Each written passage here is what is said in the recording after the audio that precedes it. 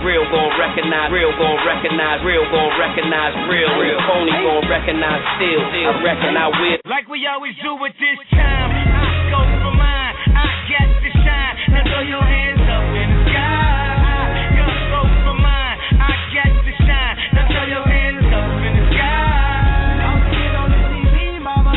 I'ma put this down. Hey, hey, hey, hey. I'm welcome to the good life.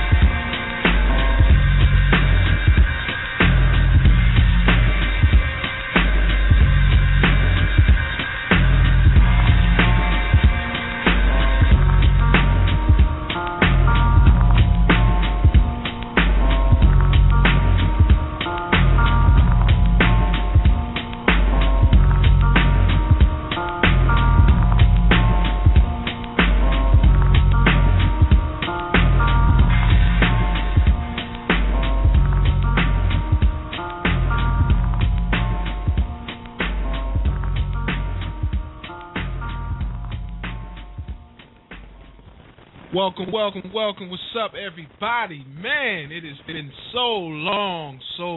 It feels like it's been forever. Woo! Shout out to everybody out there, man. I am back. I know some people out there like, oh my God, this guy is back on the air. I can't believe it. I thought he was gone. Nah, we're not gone, man. We're not gone. We're just geared up. We're fresh. We are revived. We feel good. We're ready for another season, man. We're ready for another year. And, here we are, man. Welcome, everybody who are brand new to the KIRP Radio Show.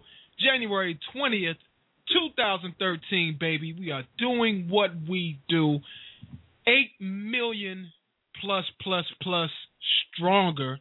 Y'all should see me. I just made a muscle here. 8 million stronger. And, we're back with the vengeance, man. There's a few things that we added to the show. The website is looking pretty good right now. The website is new. Also working on we're having a website, www.m3g. And, so we got a few things going on out there, man. So shout out to everybody out there who are brand new. All my newcomers out there. I get a lot of email from people. So all my newcomers out there from KRP Radio Land, all my newcomers out there on Twitter, the Facebooks, the blogs. I guess we got about 20 of them. So, shout out to all you guys out there, man. And the iTunes is crazy. The iTunes ratings are looking absolutely wonderful. So I definitely want to take my time and give a shout out to all the people who don't listen to the show live, but the people who come back and listen to the archives. So shout out to all you guys who listen to the archives, because you guys are the ones that keep us afloat in conjunction with everybody else, man. And I really appreciate what you guys bring to the table. Definitely got to give a shout out to you guys and show you guys some love because you are B.I.G. in my book. Man, it feels so good to finally get my phrase out. It feels like I just took a big boulder off my shoulders, man. It feels good to be back on the air, live, may have you, and it's just great, man. I definitely enjoy doing this show. We put the IP radio show, man. A lot of work. A lot of folks have contributed to the things that we're doing. A lot of people are, contributing time, money, and it's paying off, So, shout out to all my people out there who's showing a lot of love and bringing a lot to the table because I couldn't do it. There's no way in hell I could do this by myself. I try to, I really try to. And a lot of times, I don't reach out to people when I need assistance. But you know what? It is what it is, man. And if there's one thing I got to say about business owners, which are the backbone of this country, legislatively, there's a lot of things that's going on out there in America. A lot of people talking. I mean, we got gun rights, and that's just a mess. So, and while I'm on the topic, I gotta say, first of all, let me give some love to the people out there in Sandy Hook, man, because I don't know what I would do without my children. Like, I don't know how I would react. I don't know how I would respond. I don't know how I would live on, frankly. And, I'm a big constitutionalist. Like, I love the Constitution. I'm always talking about the Constitution. I'm always referring to the Constitution and the Bill of Rights, and that's just who I am. And I really feel like that was a document that all the correct intentions, that was guided by the divine spirit, that was guided by God. No matter what these men stood for, no matter what our forefathers stood for, I personally believe that they were doing the will of God when they wrote the Constitution. Personally, that's just what I believe. Like, have you ever met somebody that you knew was a negative person, but they did positive things at the right time? Like that.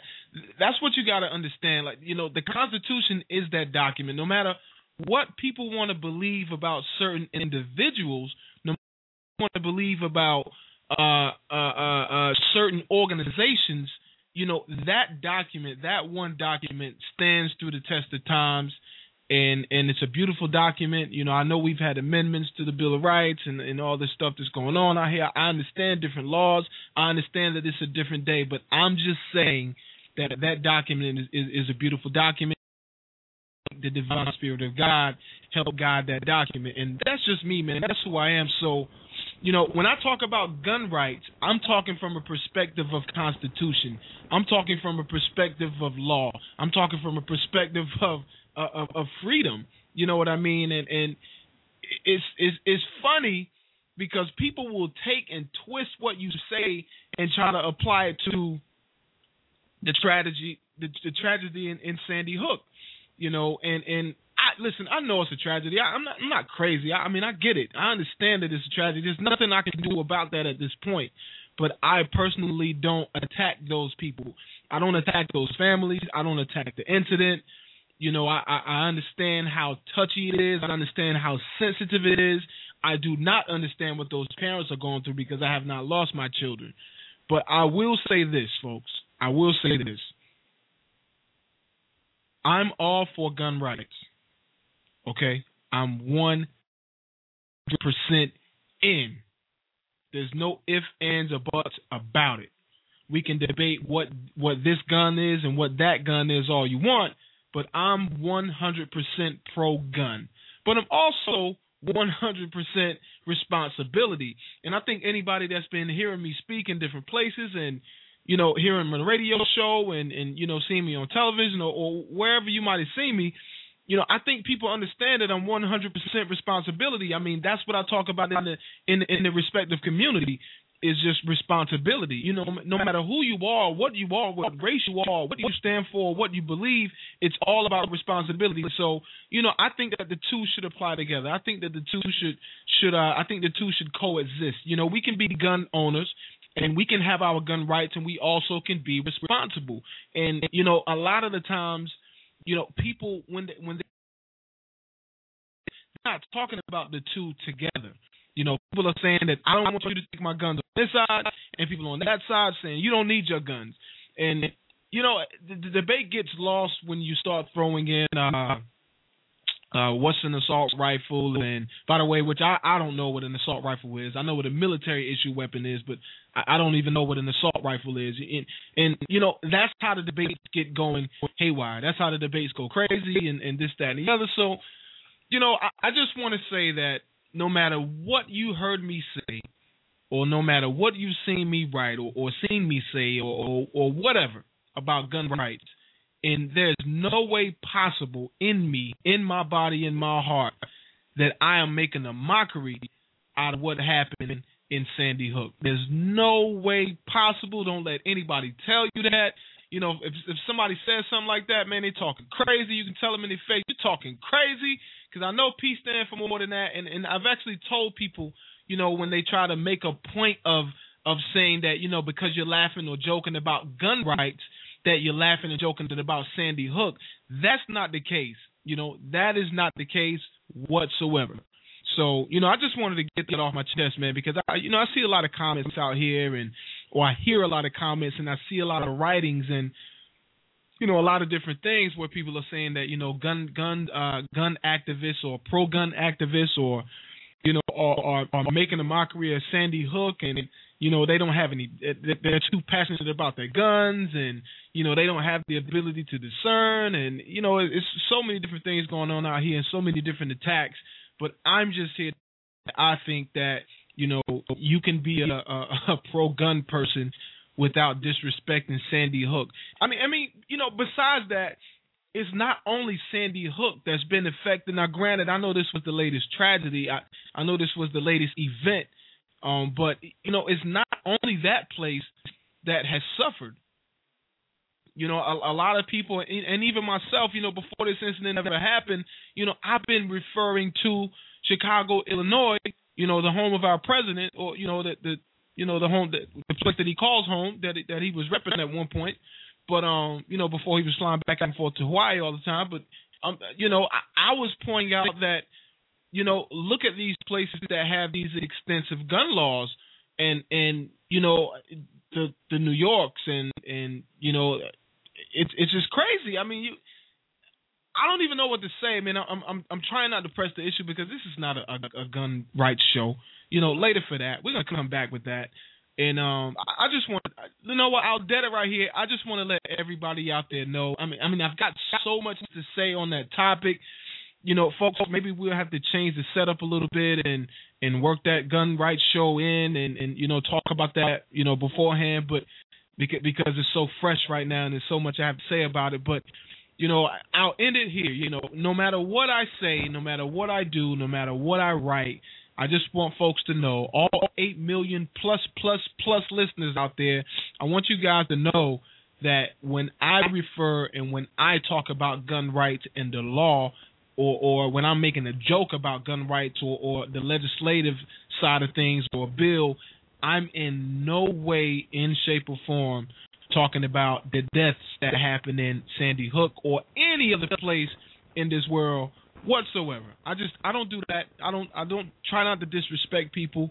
And you know, you get in an argument, you get heated. That's one thing. But I mean, you know, just for the hell of it, I'm just not that type of person, man. So anyway, moving along. Shout out to everybody out there who is brand new listening to the KRP radio show, man. We are 8 million strong. We do it BIG. If you guys will hang on with me in just 1 second, we're going to start our first segment up of stretching your budget with none other than the amazing Charlotte Holder. She's going to come on and she's going to tell you guys about saving a little money, man. You know, we might chop it up about some money topics, this, that, and the third. That's kind of what we do. That's my girl. You know what I'm saying? We kick it like that. But anyway, shout out to everybody out there for listening to the KRP radio show, man. 8 million strong, man. If you guys are on Facebook, hit us up on Facebook, facebook.com/KRP radio show. We are also on Twitter, Follow us on Twitter, folks, @ KIRP Radio Show, @ NC Pudgy. We're all over the place, man. Tumblr, Twitter, you name it, we're out there, man. Gmail, hit us up if you got a comment or if you want to know about advertisement or anything around that scope of services that we can help you guys with. Make sure you hit us up, KIRPradio@gmail.com. We're going to let Biz take y'all into a commercial. We'll be right back with Charlotte Holder from StretchingYourBudget.com.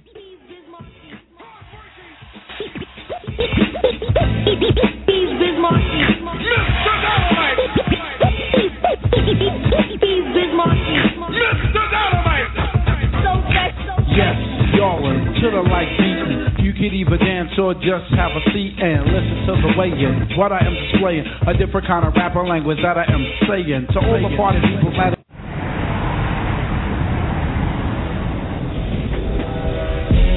You don't call yourself a superstar. That's for other people to say. And you don't come out the South Side without a few people having your back. Chicago is my home, my love. It's our time. This is a story about my family, my team, my roots.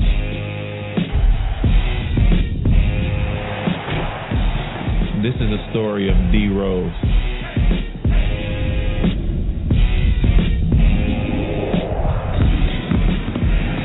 And this is only the beginning.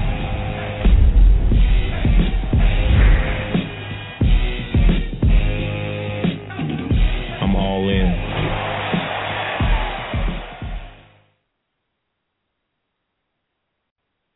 All eyes right here. This is our year. I thought it was last year. Turns out I was wrong. None of us would walk in here and settle. That's how we are. I forgot what I was going to say. Patrick, I want 100% commitment. Because I care, man, okay? Who are we? What the heck is going on in here? Sorry, Coach, I just got a little carried away.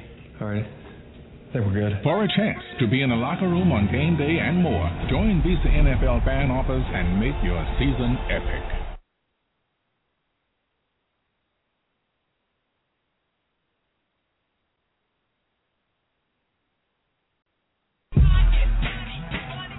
I get it. I get it. Yeah. I run New York. I get it. I get it.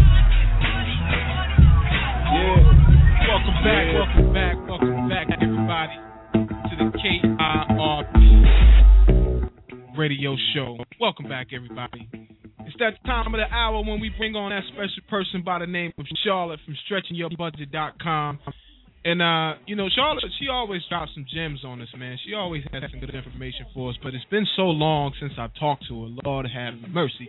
Charlotte, what's up, baby? Hey, how's it going?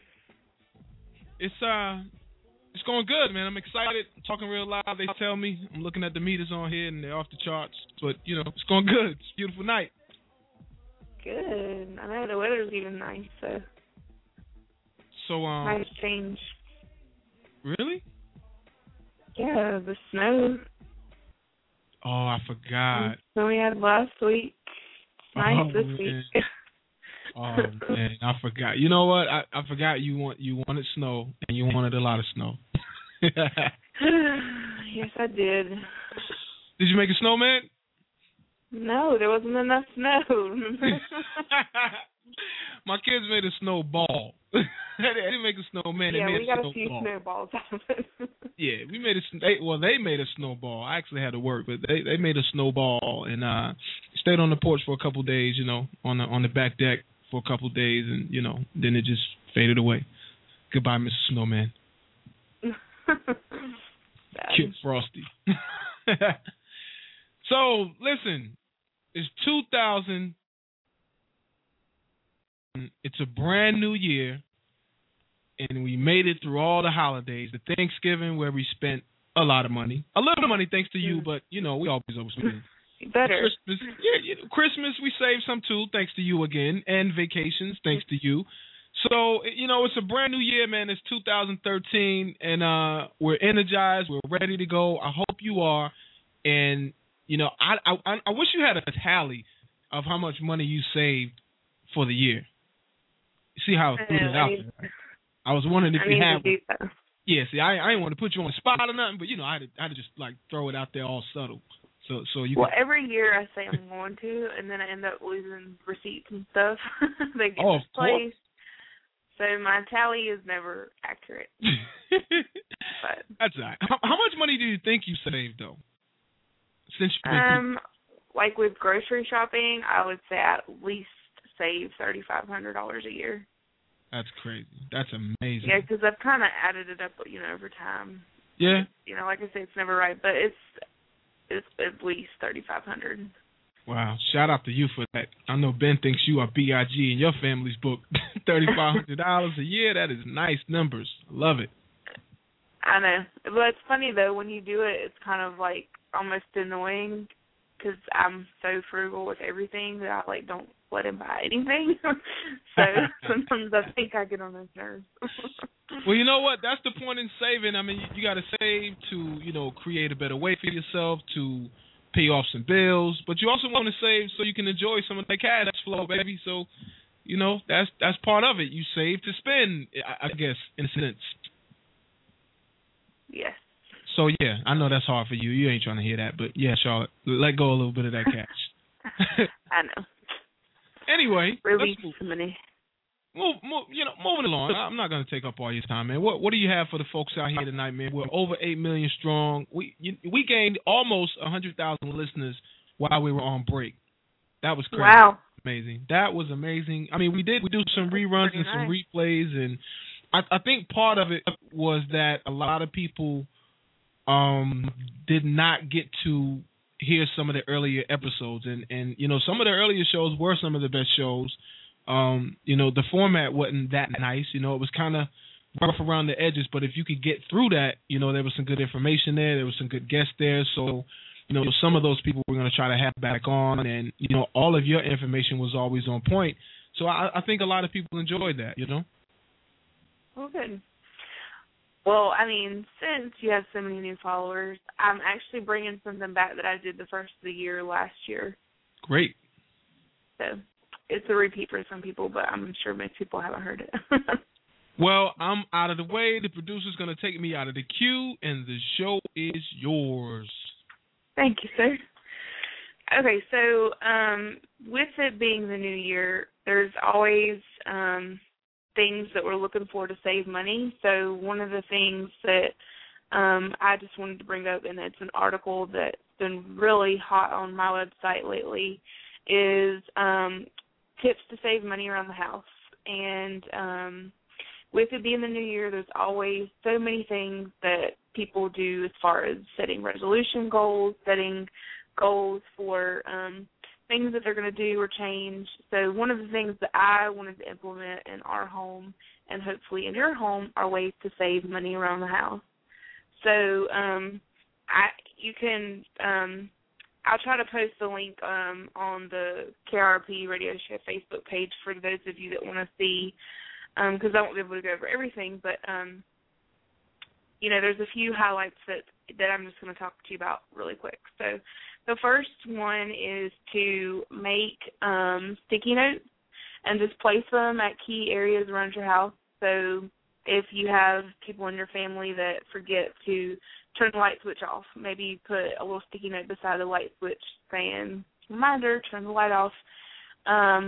Or maybe by the thermostat, put a little sticky note and turn the air up so you kind of remind yourself as you're walking out the door every day, because there's no need to keep the air running while you're gone. So I just find that sticky notes are really helpful, and they're just easy, fun ways to get the whole family involved, whether it's kids, spouses, whatever it may be. It's just an easy thing, and you don't have to worry about the sticky pulling off any kind of paint or anything like that. So sticky notes work good for our home, and I really think that they would for others as well. So that's tip number one.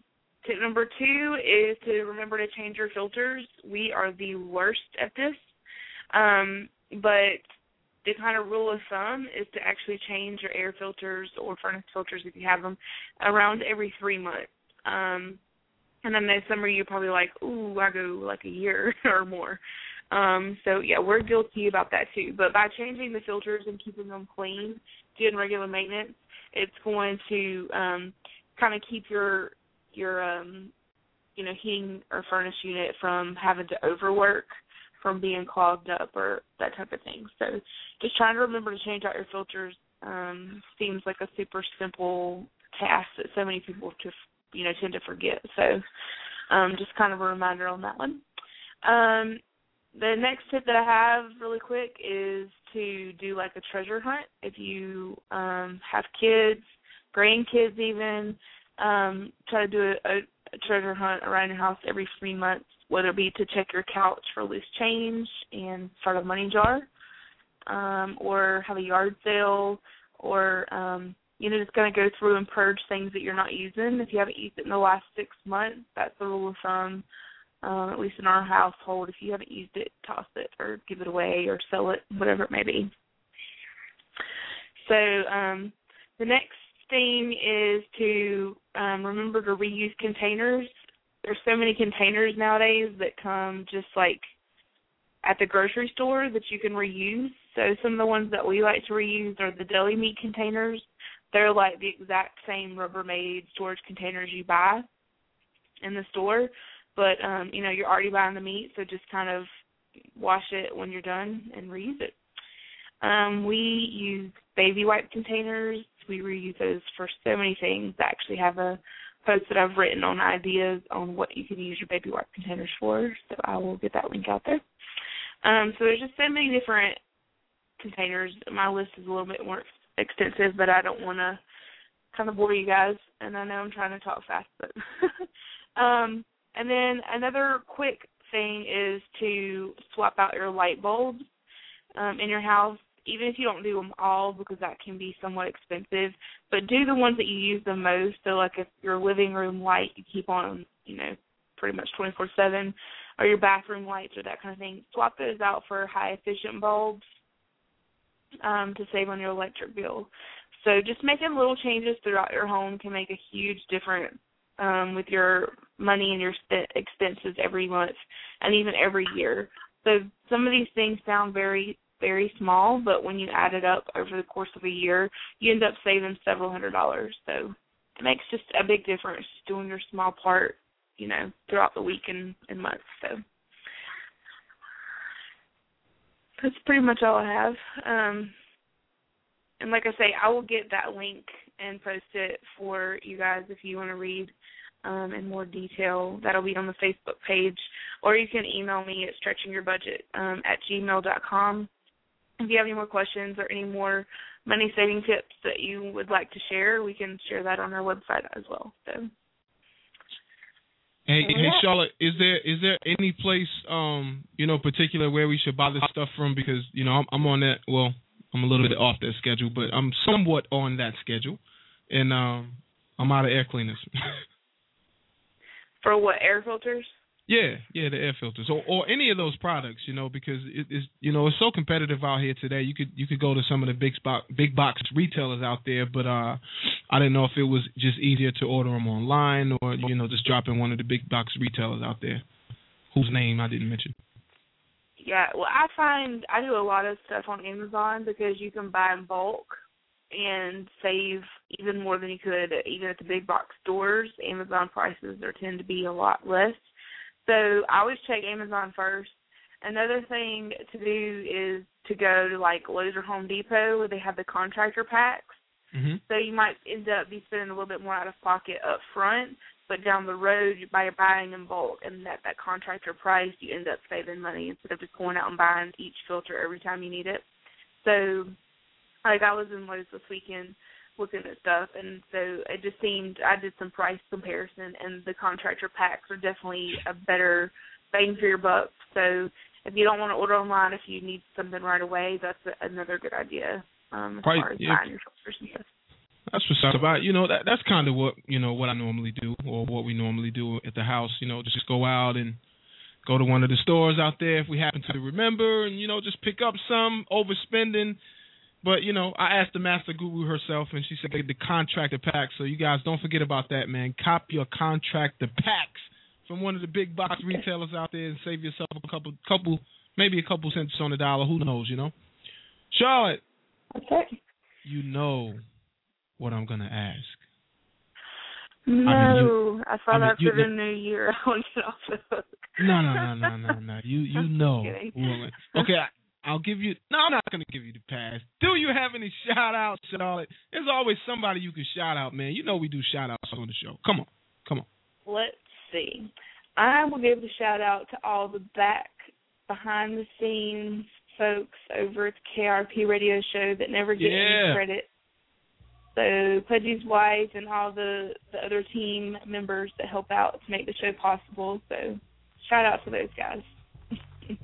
See, that's B.I.G. right there. You put me on the spot, and it's just too many people to name because I'm going to forget somebody, and then they're going to make me look bad on the air by pushing some kind of button or something. So I'm just not going to do that this evening. I'm just going to give a shout-out like you did to the whole crew.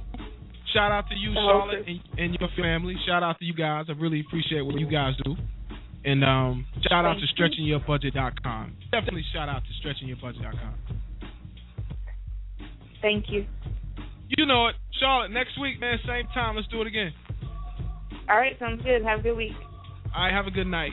That was Charlotte, CEO from StretchingYourBudget.com, holding it down, always doing it B.I.G., always showing a lot of love, always dropping some knowledge on us and teaching us how to save a couple more dollars, teaching us how to live a little bit more frugal.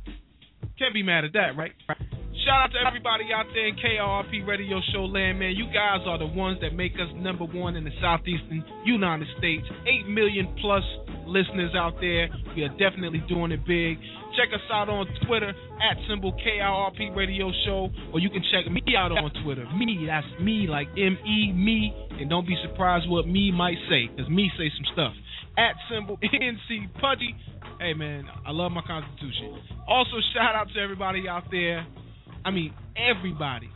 When I say everybody, I mean everybody out there. The Adidas, you guys are definitely B.I.G. in my book. Couldn't do this without you guys. Don't forget the new D-Rose 3s are out there right now, man. Go cop those in the store or go to Adidas.com and cop your D-Rose 3s. They are hot. I'm talking about these are the lightest sneakers that you can wear, man. The lightest sneakers that you could possibly wear. If you're playing sports, basketball, running, even football, go get you some if you're wrestling. You can look, Adidas, you'll be in style, man. That's what it is. Also, got to give a shout out to my girl out there, Tiffany Inc. If you guys need, let me tell you, can you cut the music for a second, please? Oh, can't. All right. Anyway, shout out to Tiffany Inc. Website extraordinaire. I mean, she does ads, she does Pinterest, you name it. This is one of the most professional sites that I've seen out there. One of the most professional people that I met out there. Very quick and precise. Doing a website for us with my nonprofit, which I also want to give a shout out to. I love being a black father and the Loving Father Society. Shout out to my partner Rashad Woods and that. But TiffanyInc.com with the TiffanyInc.com. Tiffany Inc. is B.I.G., man. She's doing big things over there, and I can't wait to show you guys what she's doing for us with the Loving Father Society, man. It's crazy. The website is absolutely crazy. Shout out to all the motivators out there, man, and also shout out to all the procrastinators out there. You're rocking with the #1 black conservative radio show, Southeastern United States.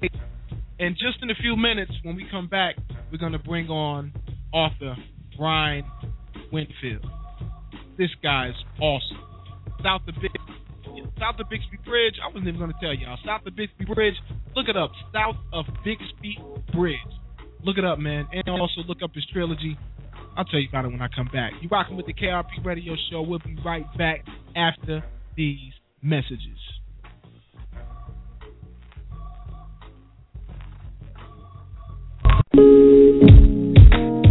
Desherie is an online indie department store. Born with the ideology, community, and self. We believe that a garment or accessory created by an independent designer can do more for our community on a deeper level. The ability to wear someone's imagination is a beautiful event. Purchasing independence means wearing something unique while supporting those around you. The designers you support could very well be your neighbors, friends, and family. Embrace your indie state of mind. Shop indie. www.decheri.com. Desherie.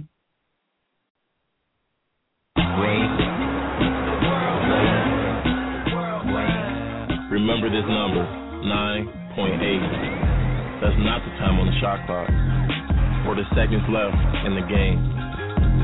It's not the number of times I will light you up. Nah, 9.8 isn't any of that. It's ounces. And that makes this the lightest ever.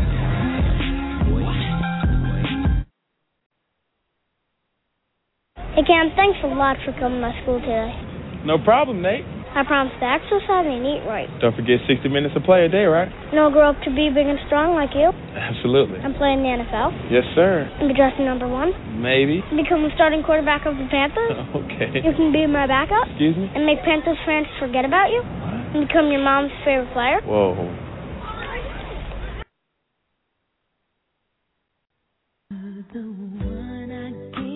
$60,000 North Carolina families are affected by autism. 1 out of every 110 children born today will be diagnosed with autism. If you have any questions or need support, we can help. The Autism Society of North Carolina can be reached at 800-442-2762. Again, that's 800-442-2762. Remember, 60,000 North Carolina families are affected by autism, and 1 out of every 110 children born will be diagnosed with autism as well. If you need to reach them by the web, the address is www.autismsociety-nc.org. You can also reach them on Facebook, Twitter, and you can reach them on YouTube. Love somebody today.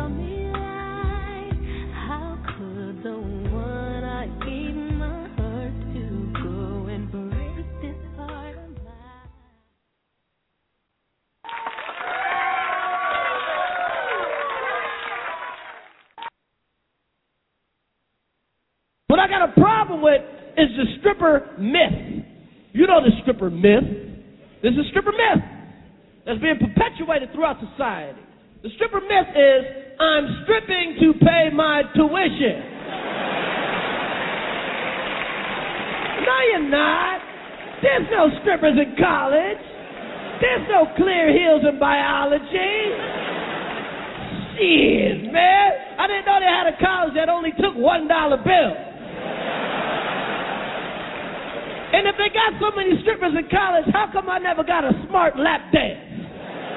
I never got a girl to sit on my lap and say, if I was you, I would diversify my portfolio.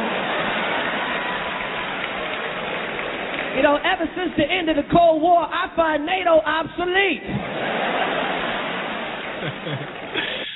Welcome back to the KIRP radio show. That small comedy moment was none other than Chris Rock talking about scrippers, as they say. Scrippers. I don't say strippers, I say scrippers.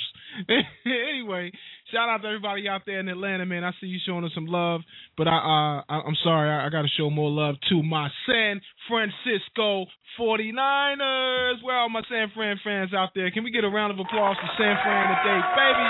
Yeah, shout out to San Francisco 49ers, man, for pulling out that big W.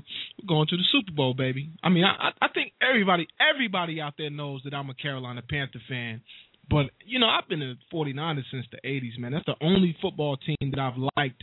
And, you know, I'm from North Carolina, so, you know, when the Panthers got a team, of course, I naturally adopted that team because I'm a homeboy, man. That's what I do. I like to support the home front. I like to support the home team. So, you know, I'm a Panther, you know, but I'm a 49er at heart, and it's nothing wrong with liking both of them. I'm not wishy-washy in my fanhood. But anyway, shout out to San Francisco 49ers, man, going to the Super Bowl.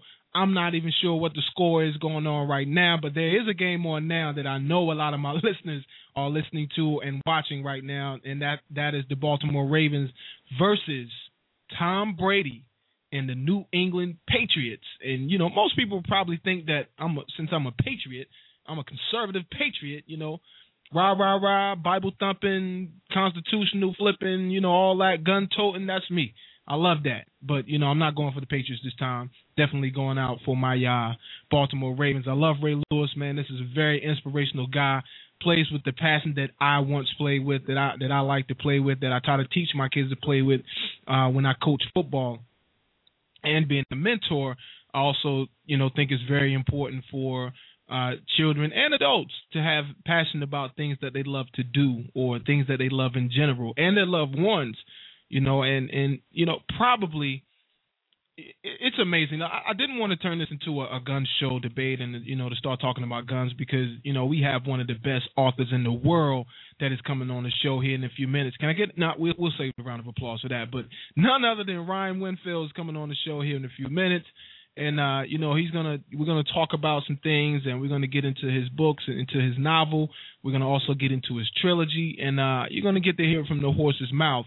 And that's something that we're going to do more so on the KRP radio show this year. We're going to try to have more guests and do something about empowering people and try to help people in their economic standstill. There's a lot of authors out there that are not like Ryan. Ryan is a best-selling author, but there are a lot of other authors out there that wrote books that frankly just aren't doing too well, and they're great books. So they may need the promotion that we have, and they may need the context that we have. And not only that, there are a lot of businesses out there right now, a lot of business services that are out there that aren't getting their just due, or, they're not getting shown a lot of love from people in the community because, frankly, the community is broke as well. So that's something that I'm looking at doing this year. That's something that I'm already doing this year in North Carolina here with, my brother Kevin Daniels, who works up there in the governor's office, and also the lieutenant governor. Shout out to Dan Forrest. You guys know that's somebody we stood behind from day one.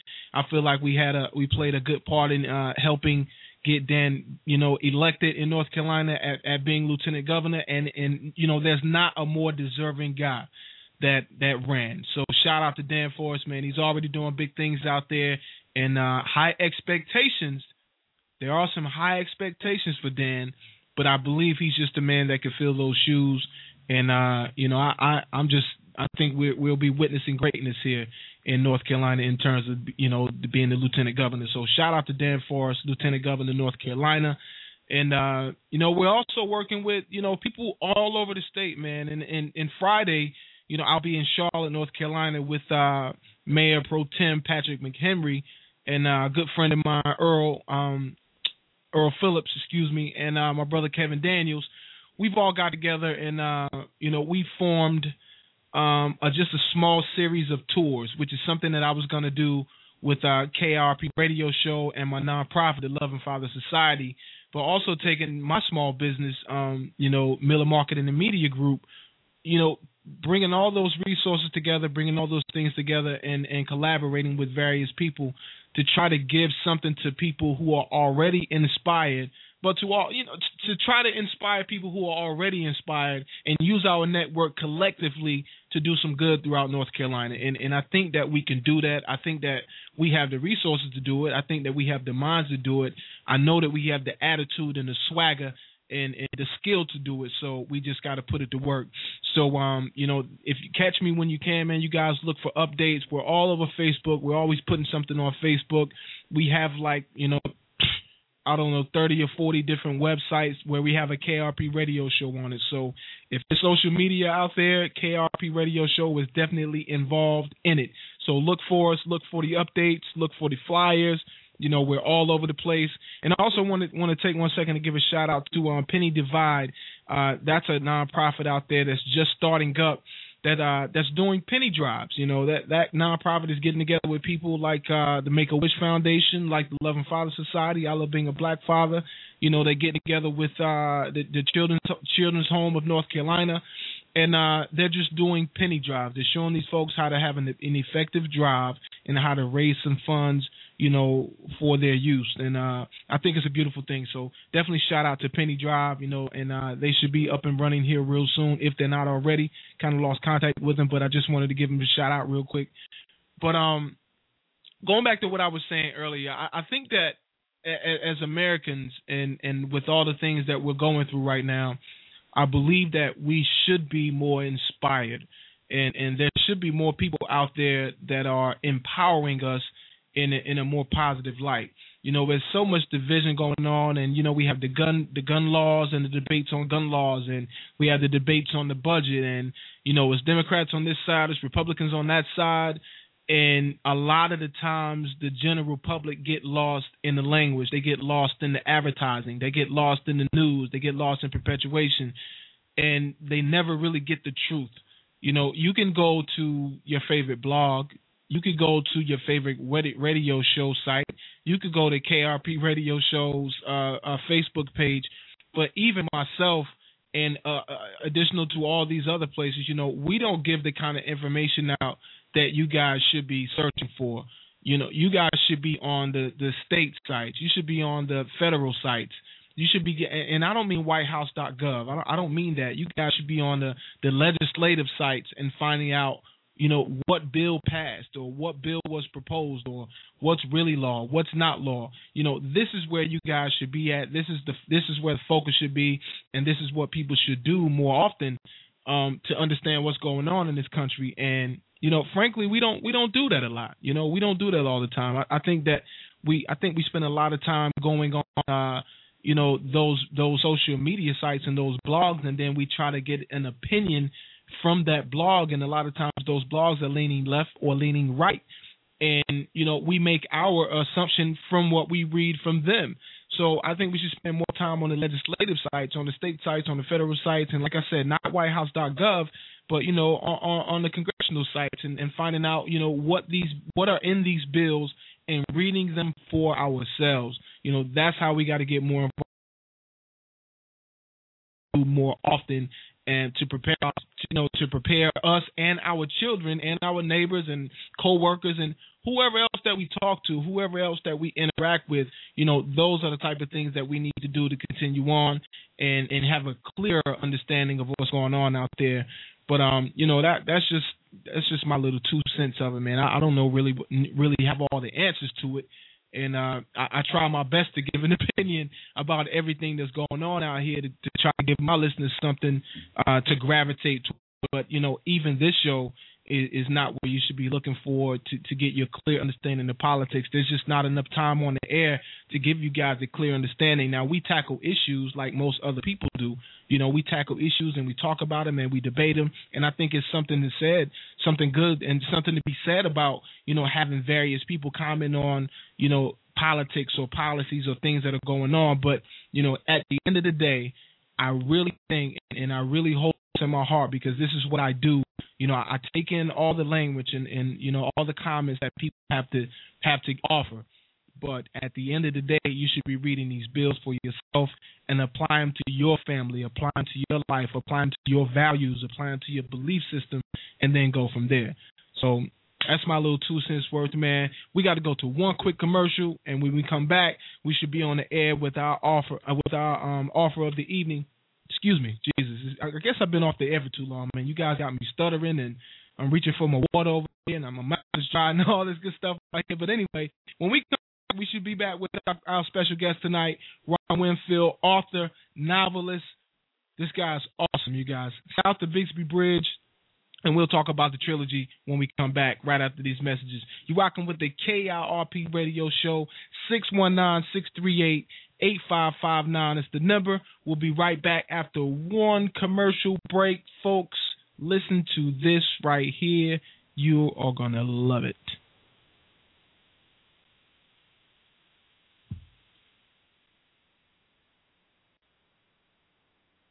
Could switching to Geico really save you 15% or more on car insurance? Did the little piggy cry wee, wee, wee all the way home?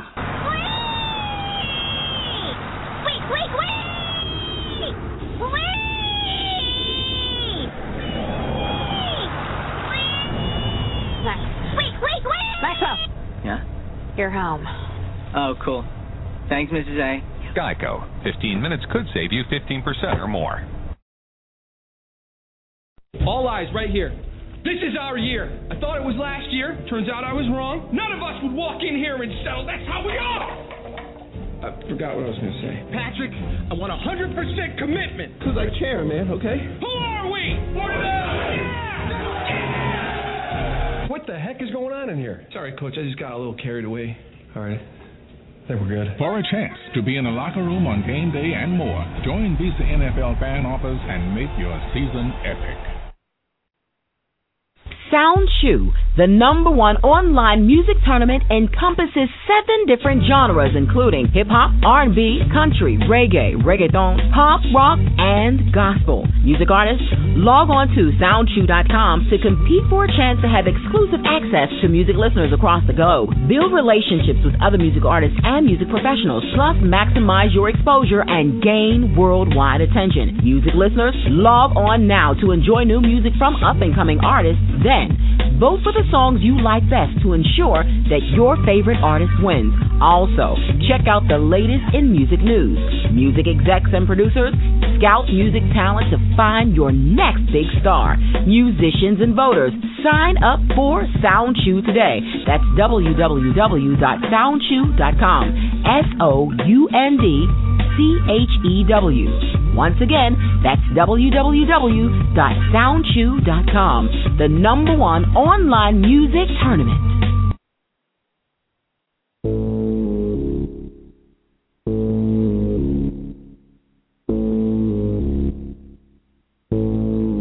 What's that on that beat?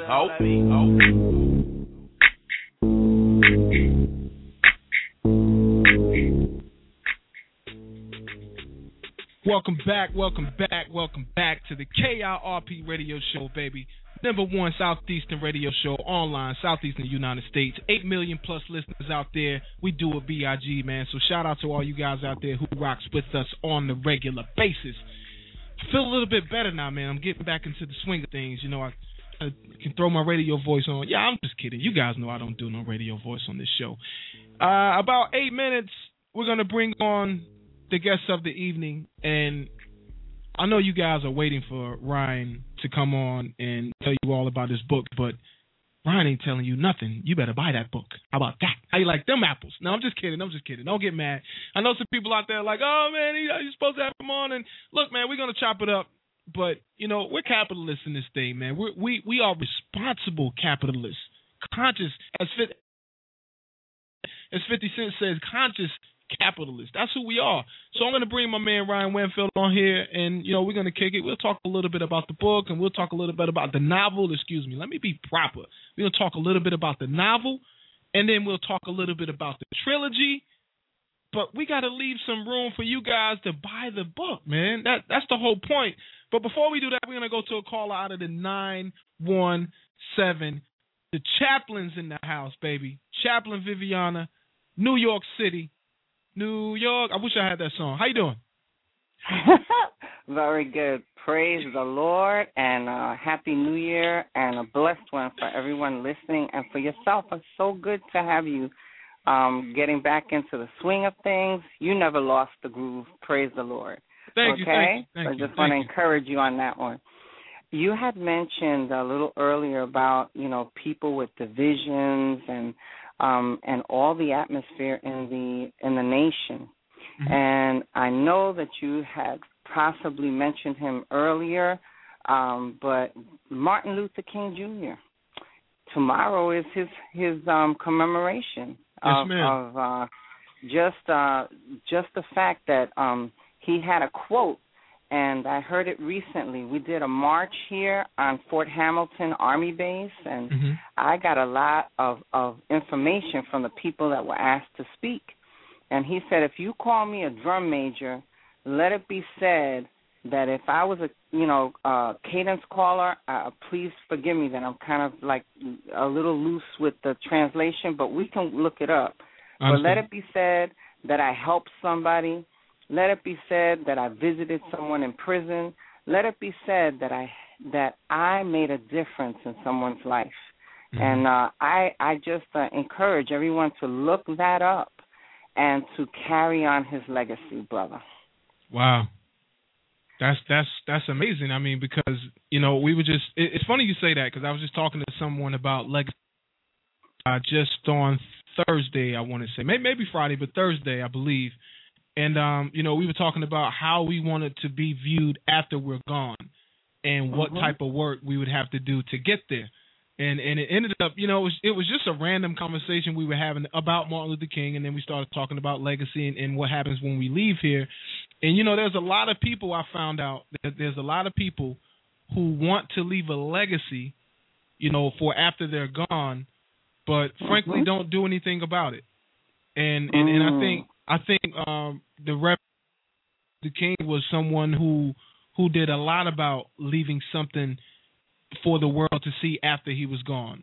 And even his work while he was living, I think his work speaks volumes since he's passed on, and we realize what we lost. It seems like when you're living, people don't realize what you offer to society, but when you're gone, people pay more attention a lot of the times.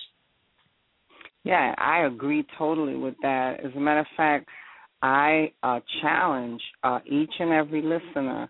God has placed you here for a purpose and to make a difference. And I believe that the reason that Martin Luther King was able to fulfill that dream, or rather fulfill his mission in life, is because God gave him the strength, the courage, and the grace to do what he needed to do, even to the pain of death. And I believe that the Lord is calling us this year to not think so much self-centric, but to think of others with a balance, of course, and asking God, what am I waking up today? How can I serve you, Lord? I think we should be doing that. We should have been doing it last year, but I think we should be doing that probably on a daily basis.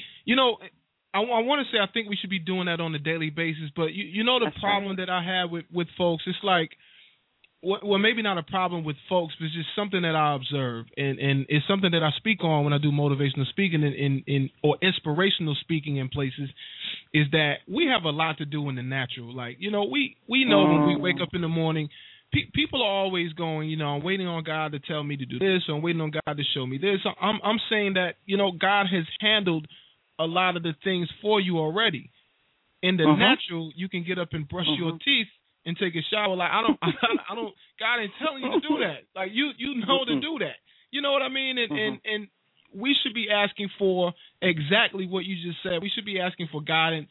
We definitely should be showing each other love. And I just don't know how we lose that. I mean, those things are very simple. Loving the next person is very simple. Living beside the next person and acknowledging them and speaking to them, which is something I always challenge people on this show to do. I always challenge people to be diverse. Say hello, throw your hand up, speak to people, because you never know who you're going to interact with, and you never know what kind of blessing you could be just by saying hello to that person. So I wholeheartedly agree with you. I definitely think we should be doing that on a regular basis, in additional to the things that we know needs to be done in the natural. Chaplain. I thank you so much. The last thing I'm going to put out, and I thank you for the great opportunity. I feel very honored to be able to speak and share my heart, is that although legislation is intended to help us and govern what is happening in our lives, it's going to have to be God changing people's hearts to switch their heart attitudes so that things will go in the right direction. Okay, the laws, yes, they need to be there, but actually it's us reaching to God saying, God, forgive me if I have something to do with this chaos in this country. Forgive me for forgetting you. Forgive me for not loving my brother and my sister. Forgive me for not treating my family right. And then asking him for the grace to turn it around. And then we will revolutionize. It won't be perfect, because God said nothing's going to be perfect till I get back. Jesus says, when I come back, then it's going to be a new heaven, new earth. But guess what? He said, occupy until I come. Amen. Chaplain, you got on the roll there for a minute. Now I was about to say, we got you. I don't want to keep your speaker. I want to hear the speaker, but I really, the thing is that we can't get bogged down. It's not going to be a president. It's not going to be a law. It's not going to be, anything that we do in the natural. It's going to take supernatural grace that is going to push us to the next revival. And that's what we need in America, a revival of the heart, a change of the mind that only God can bring us. You think about Hebrews 12:1. Renew your mind daily. And being in the Word is very important in this season, my brother. Yes, and ma'am. I just encourage everyone, it's not hard, 5 minutes, and it'll go to 10, then to 15. But God can't guide us unless we seek His Word. Well, I'm seeking, and I'm believing, and I'm fighting, and I hope you're and I hope you're praying. So make sure you say a prayer for me, man. Keep me prayed up. Keep me on in your thoughts and in your prayers, and Yes, I'll definitely we pray do for the same. each other, my brother, because Yes, ma'am. it's going to take that prayer to get us through, and really for us to live the destiny God wants for us to live. Well, we're on a mission, and we're gonna follow this. God bless you too, Chaplain. As always, thank you so much for calling, and I hope you continue to call and continue to come through. And I'll see you soon, I hope. Yes, in March. Frederick Douglass Foundation. Invite everybody on that is listening. We got to do a revolution, and we got to get great minds together in God's strength to do something for this nation. Okay? All right. All right. Take care. God bless you. Bye. Bye. Chaplain Viviana, man, holding it down. NYC, New York City. She's out there swinging bats and throwing rocks at people. No, I'm just kidding, man. This lady is one of the most beautifulest people that I've ever met in my life. Very, very, very extremely lovable. Show you all the love in the world, man. So how can a person like that throw rocks at somebody unless, I'm with her and then we throw rocks together. Anyway, shout out to all the listeners out there, man. I know you guys are like, well, you hurry up to put Ryan on. People leave comments like that, and I see that. So I'm not going to make you guys wait. I'm not going to go to the 9 o'clock commercial. We're going to bring my man on right now. We'll catch the commercial back later. Welcome to the show, folks. None other than Ryan Winfield. How are you, sir? I'm doing great. How are you, Pudgy? Man, I'm doing wonderful. And I'm so happy that you could be on the show, opening up 2013 with us, my brother. Glad to have you on the show, and I appreciate you taking the time to rock with us tonight. Well, I'm glad to be here. Thanks for having me. I only hope I can live up to that introduction. Hey, yeah, man, you've already lived it. Come on, man, don't do that. don't do that, man. I see your work out here, my brother. I don't want to have to read off all these accomplishments out here, but I will do it. We're looking at. Sorry, go ahead. Yeah, where are you located? I'm in North Carolina. I'm in Greensboro, Burlington, North Carolina, actually, but right outside of Greensboro or Raleigh, North Carolina. Okay. Well, greetings from cold and wet Seattle, then. Man, we've had your type of weather here the last few days, my brother. It did snow on the end of the rain that we got, and actually in school, my point guard was from Seattle. And he was telling me how much it rained out there every day. He said it felt like it rained every day, but, Yeah, it doesn't rain quite as much as we let on. I think a little bit of that's a trick to keep too many people from moving here, Is that what it is? Yeah. I hear it's a pretty nice place, though. It's a beautiful place, too, I might add. So, maybe that's what it is. You guys are trying to keep it all for yourselves. I think you're right. Yeah, I think this is what's going on out here. So, Ryan, listen, man, let's get down into it, my man. Sure. Novelist, poet, screenwriter. I mean, your bag is full of tricks, man. What's going on with you these days? Well, I consider myself not much of a poet, but certainly a novelist is what I aspire to be. But my formal training is in screenwriting, and that's how I began. Uh-huh. And the first novel that I published, South of Bixby Bridge, which I think you've read, actually began as a screenplay that I had finished, an original screenplay that I had finished and wasn't able to sell or do anything with. It was right around that time that we had the big financial crisis hit, and Hollywood wasn't doing anything anyway, even if they'd liked it. So I started writing that as a novel, and that's how I got my start as a novelist, and I've been doing pretty much nothing but that ever since. Wow. What inspired you, though? I'm just going to backtrack a little bit, man, because I have. Sure. Here's what it is. I tried to be an actor. Like I tried, man. I tried out for a few things. I was okay at it, but every character that I played sound the same. I didn't have the ability to to change up my character. So, it is what it is. I failed at it real bad. And I have a lot of people that listen to the show that are from that walk of life, that are in the entertainment industry, that are in the film world, some directors, some short, there's some pretty profound people that listen to the show that are in the same industry as you as well.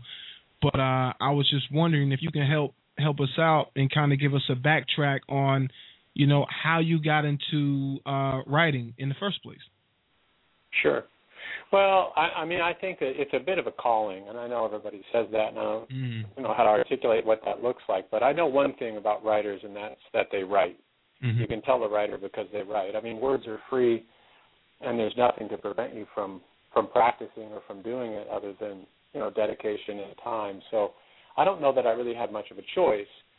I've always been a reader. I've always been fascinated by the written word and by language and by storytelling. A lot of my early writing was in the form of journaling or personal expression, and I wasn't really writing long-form fiction at all. But it kind of evolved, and it does take a lot of work and a lot of commitment. And there's the art part of it that you hope if you get good enough at your craft that what you do elevates to a level of art. But there's the craft element of it, which is a lot of drudgery and a lot of practice and a lot of work and a lot of finishing things that nobody will ever read and using them to prop up your desk or and to write on. So wow, right on. I don't know if that leaves anybody listening with any hope, but that's been my experience. I think it helps though because a lot of times we get into things. You know how life deals you cards, and sometimes you kind of go with the flow to pay bills, or you just let go of a dream, but.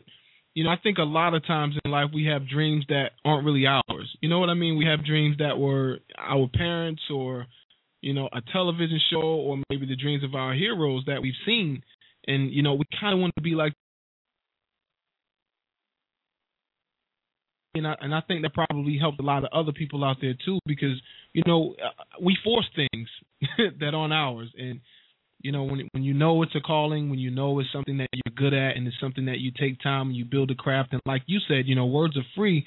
There's nothing keeping you from building that craft and making yourself better and improving. So, if you're not willing to do that, I highly suspect that there's probably a different calling for you other than writing or being a writer. So I definitely think there's some help there.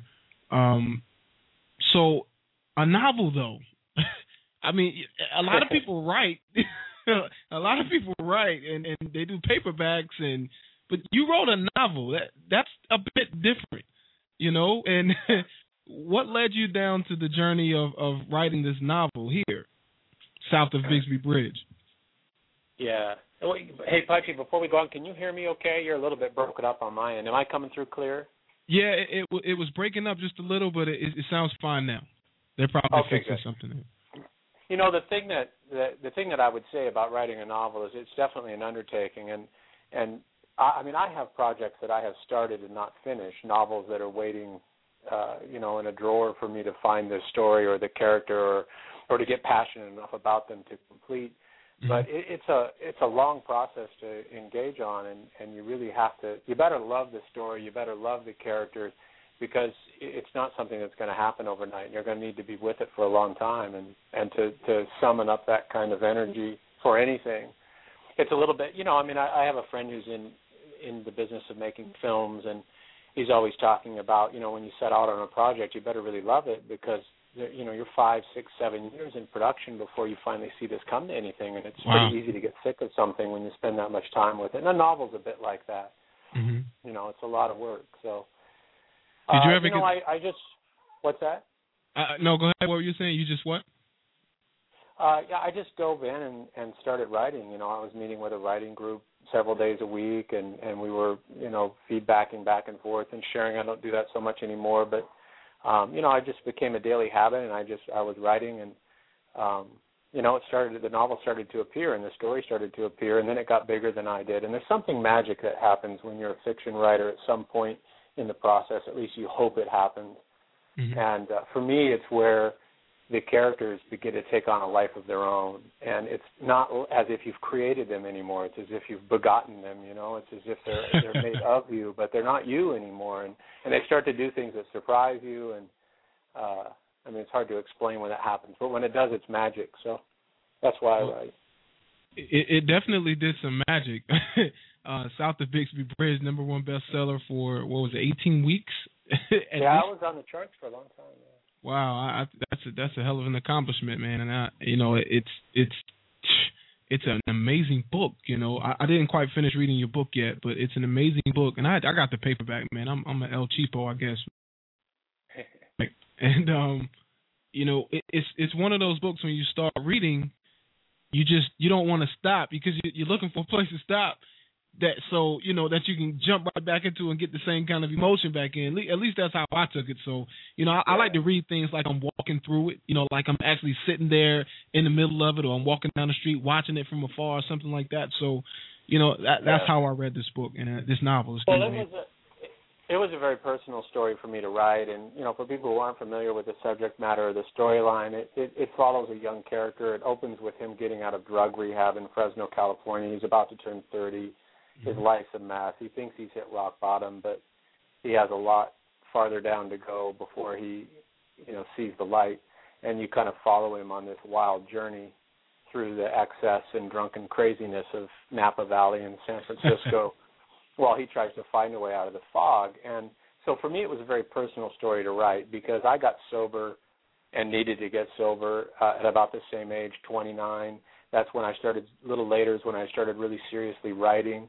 And so I was still wrestling with a lot of the questions that the character is wrestling with in the book, trying to understand the nature of my disease or my addiction, to trying to understand the nature of my recovery and what it was, I was going to live for. And so I started with just this image of a character in rehab, looking out the window on the day he's going to be released, having completed his treatment, having no mind-bending substances in his body whatsoever, but not being sure, if he's an alcoholic or not, or if he even needs recovery. And so I set him on that journey, and it was an interesting process for me because it was so personal. In that writing it, there were a lot of times where I had to check myself. Was it the character that got loaded last night, or was it me?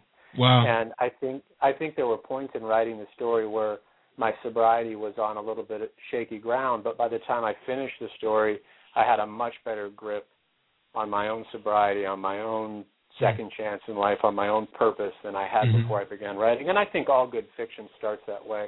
If an author sets out to preach something, it comes across in the story, and I don't like to read those kind of books. Most people don't. But when the author's wrestling with some pretty big issues, then the characters try and search for those answers, and it becomes interesting. Wow. Folks, on the air with Ryan Winfield, author of South of Bixby Bridge and trilogy, The Park Service. Ryan, you hit the nail on the head. Of course, it's your book, but I read this book and I see my father in the book, and I think that's why it was so personal for me, and it kind of it kind of gave me an understanding that I didn't have, a different perspective. Like how. In looking at my dad, and that my dad's a drug addict, and still is today, and I don't have a problem telling anyone that. But looking at him and looking at his life and seeing it from the outside, I always thought I knew, and I always felt like I knew. And why aren't you doing this? And why are you doing that? But I got to say, man, reading your book kind of put me almost behind his eyes, definitely behind the character, definitely behind Trevor's eyes, to make me kind of understand where he was coming from. And it kind of gave me a different perspective of what my dad actually went through, man. And that alone is amazing. So, and I think that's why a lot of people who read your novel, who read this book, South of Bixby Bridge, I think that's why they can relate to it so much, because if it's not in relation to them, they know someone who's going through this, or you kind of want to root for the guy. You're like, come on, Trevor, get it right, So, yeah, wow. Well, that's really great that you connected with it in that way, and I didn't set out to do that to open anybody's eyes onto the nature of addiction or alcoholism, but but that kind of happened accidentally. And a lot of people have reached out to me who either are in recovery themselves or who need to be or who used to be, or who have a family member that is in recovery, or a child who committed suicide. And those connections have been really the booby prize in writing the book, and part of, I think, what has been most enriching out of all of it. But so that, the fact that happens, that people connect with him, that to me, that means a lot. I know there's a few people who don't connect with the character at all. I mean, he does some things that are hard to forgive because an active addict or an active alcoholic isn't a pretty person to be around, and I couldn't sugarcoat it and be honest with the art. So there's some people who don't have any empathy for that, and I understand that too. Sure. Well, I think that's one of the most amazing things is that we don't have the ability to forgive as much as we think we do. And right. and that to me, that's a sad thing. I mean, I understand it, but it's a sad thing, and that's something that I'm fighting, right? I mean, that's something that I have to deal with personally. I have to learn how to forgive about that time or that event. So I don't know, man. I really enjoyed reading your book, and that's why the novel, and that's why I wanted to have you on the air, to talk about it some more and to kind of shine some light into this, man. And I hope more people will pick this up. And, they'll contact you and tell you how great you are for writing the novel. Well, thank you. Definitely. Hey, I also want to, just moving along a little bit, I just want to ask you about what kind of process, I guess I'm backtracking a little bit, pardon me, but what kind of process do you actually go through when you set out to write a novel? Because I have a lot of people asking me different questions, and I don't know if you were listening earlier, but, on this show and this year, my focus is economic empowerment, and, I do a lot of things within the community, and they go, well, I want to be a writer, I want to be an author, I think I should write a book on my life, or, what kind of process do you actually go through when you set out to write a novel or a biography of sorts?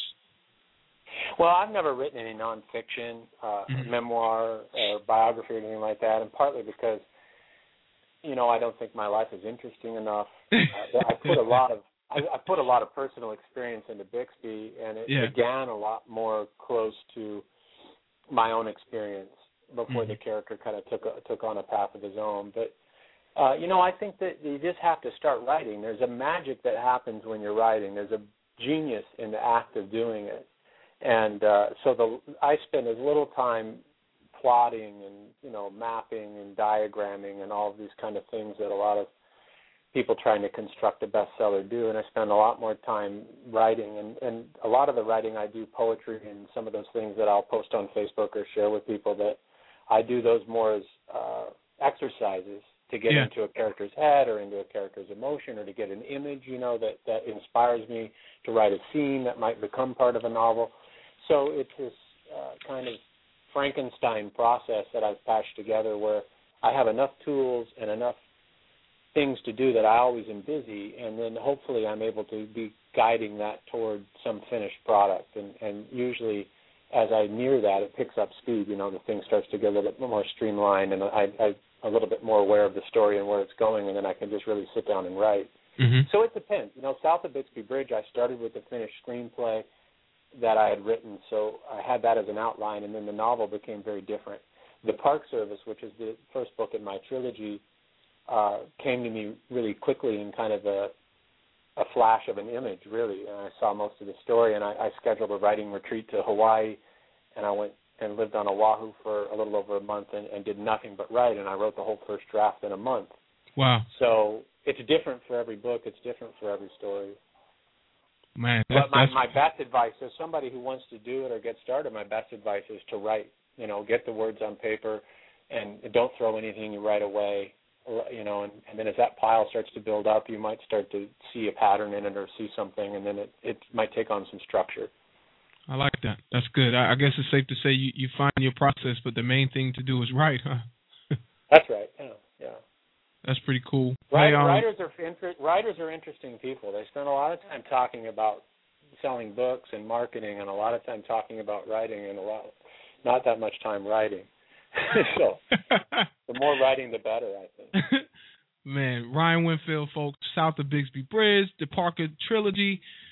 We're gonna take a commercial, Ryan. I missed the 9 o'clock commercial. Then we're gonna come back and we're gonna talk about your trilogy, and we're gonna talk about Ryan if we can let some people know exactly who you are. You got a lot of fans out there, and I'm sure they want to know who you are. So we'll talk about that. And you're listening to the KRP Radio Show, man. I'm on air with my man Ryan Winfield, author, bestseller, you name it, he does it, and poet. We got to talk about some poetry. I know you got a favorite poem here, so we'll ask him about that here. We'll be right back. You're rocking with the KIRP Radio Show, #1 conservative, black conservative show, Southeastern United States. You guys know I define that, man. Sometimes you need definition. We'll be right back after these messages. For all your trucking needs, make sure you contact Allen's Trucking LLC. That's Allen's Trucking LLC, owner Brian Allen and BA Welding Incorporated. For all your trucking or your welding needs or transportation needs across the country, make sure you contact Allen's Trucking LLC out of Winston-Salem, North Carolina. Their number is 919-426-5455. Again, 919-426-5455. If you have transportation needs and you need to get your equipment there on time, make sure you contact Allen's Trucking LLC.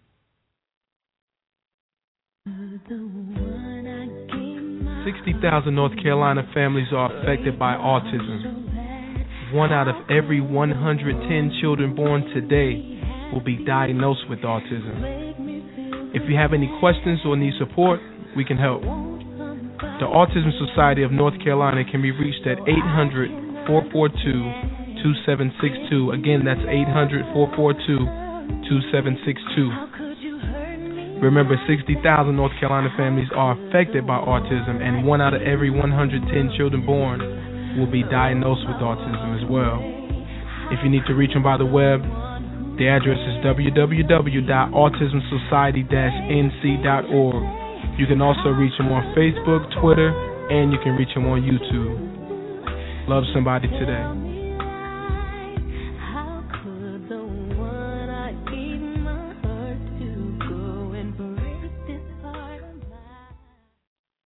Could switching to Geico really save you 15% or more on car insurance? Did the little piggy cry wee, wee, wee all the way home?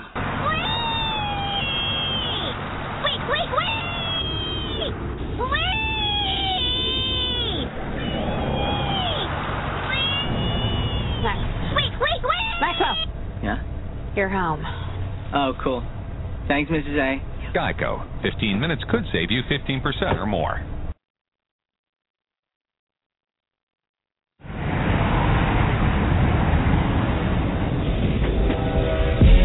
You don't call yourself a superstar.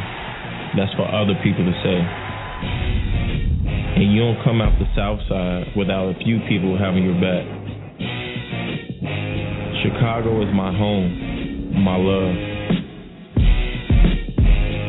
It's our time. This is a story about my family, my team, my roots.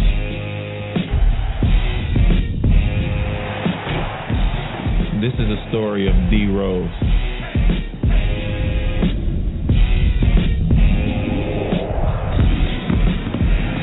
And this is only the beginning.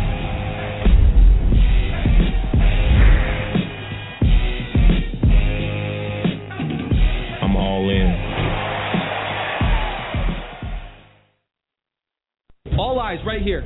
This is our year. I thought it was last year. Turns out I was wrong. None of us would walk in here and settle. That's how we are. I forgot what I was going to say. Patrick, I want 100% commitment. Because I care, man, okay? Who are we? What the heck is going on in here? Sorry, Coach, I just got a little carried away. All right. I think we're good. For a chance to be in the locker room on game day and more, join Visa NFL Fan Offers and make your season epic.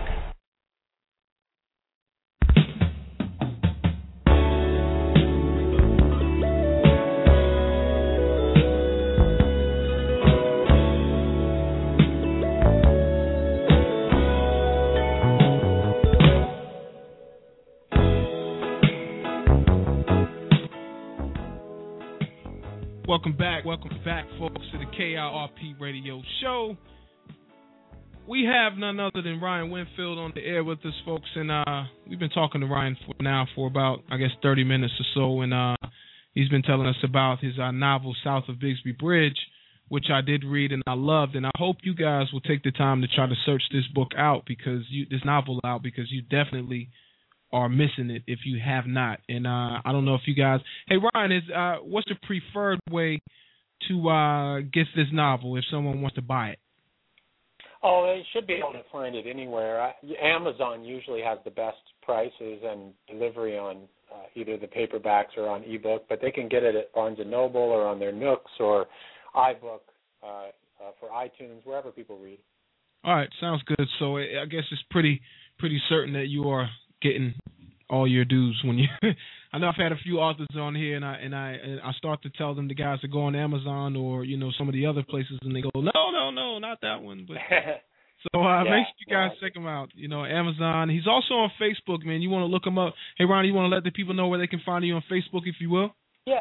I think just by my name, Ryan Winfield. It's facebook.com/Ryan Winfield is my Facebook page. And they can also find that from my website, which is simply ryanwinfield.com, has a link to it.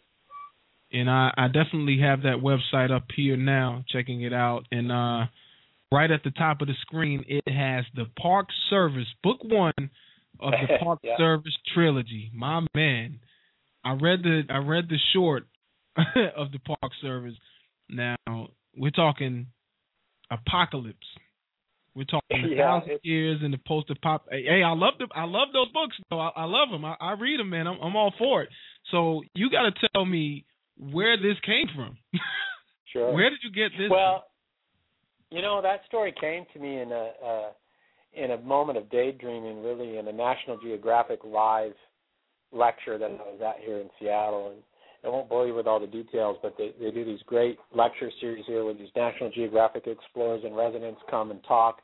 And one of them was a guy named Wade Davis. He came many years ago, and he's an anthropologist, and he was talking about these people, and they're called the Kogi, that live high in the Sierra Nevada mountains in northern Colombia, where they had escaped to avoid, I think, probably the Spanish who were coming and raiding at that time.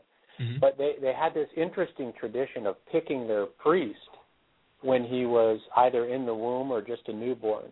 Wow. And they would whisk this young priest away from his mother, and the priest would raise him in absolute seclusion inside of a tent, inside of a hut kind of a thing. And this child grew up for 18 years without even having a ray of sunlight on his skin. He never saw anything of the outside world or anyone other than the priest.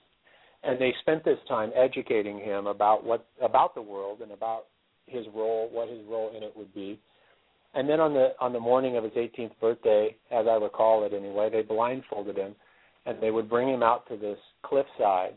And just as the sun rose over those mountains, they would take the blindfold off, and he would see the world for the first time. Everything he learned about abstractly right there in front of him in living color. And that image kind of haunted me, what that would be like to see everything really for the first time. And and so I had that working in the back of my mind, and then I had this young character, a 15-year-old boy that I was writing about, trying to find a story for him. I had a character, and I had some of his mannerisms and some of his what he was struggling with, but I didn't have a story for him. And then they kind of smashed together in a bit of a daydream, and the story came to me, and I scheduled a retreat to Hawaii, and I went and wrote it. So it came very fast.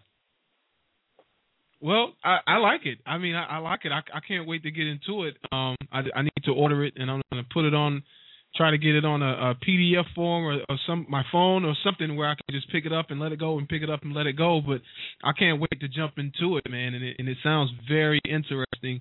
But how do you see this? To me, when I read books, most books that I sit down and read, I'm looking at it in the sense of it could probably happen. Like a lot of the things that I read, I'm always thinking that, hey, you know what, this could probably happen if that. I'm one of those guys. Yeah. Call me conspiracy theorist or whatever. So in relation to the Park Service, how do you see this taking place?